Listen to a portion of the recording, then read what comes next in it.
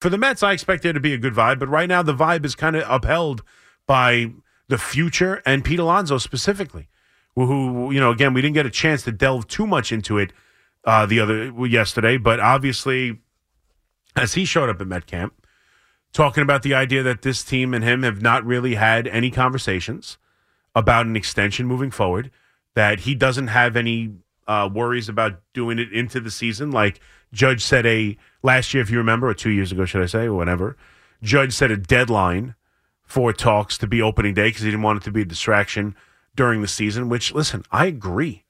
I think that's exactly what the Mets and Pete Alonso should do. I don't care they haven't spoken. I don't read into that one way or another. I really don't. I read into it, Stearns knows he's going to free agency. Alonso knows he's going to free agency. And Stearns doesn't want to start negotiating against himself right now.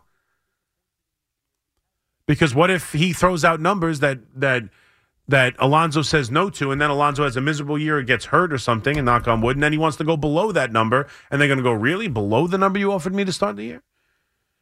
Like, I just don't think there's any benefit right now. I trust Steve Cohen. I'm disappointed in this year, but he has spent money. No one's calling him cheap by any means. I just think there's ways to spend a little bit more here and go about trying to win this season. But I have no doubt, especially once some of the money's coming off the books, like I fully expect him to be willing to spend a ton of money. And that means Pete Alonso.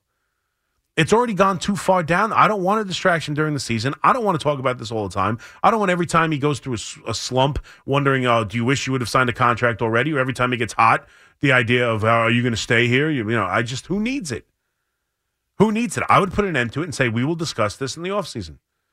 And I want to dangle that carrot for Pete Alonso and make him have an unbelievable year with the, a little bit of pissed off at the Mets. That's fine. That's motivation. That won't change the fact that when he realizes the Mets are his best option and pay him the most money, he'll come back. Like, I have no fear of it. I really don't.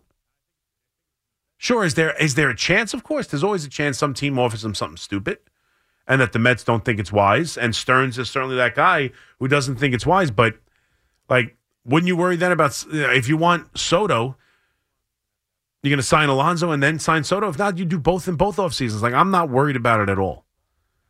And I think it's in the best interest just to wait, dangle that carrot, don't make this a distraction during the season, and try and go out there and win, because God knows you're going to need Pete Alonso to have a monster year if you even want to contend. If you want to even come close to winning, Pete Alonso is going to have a big-time year.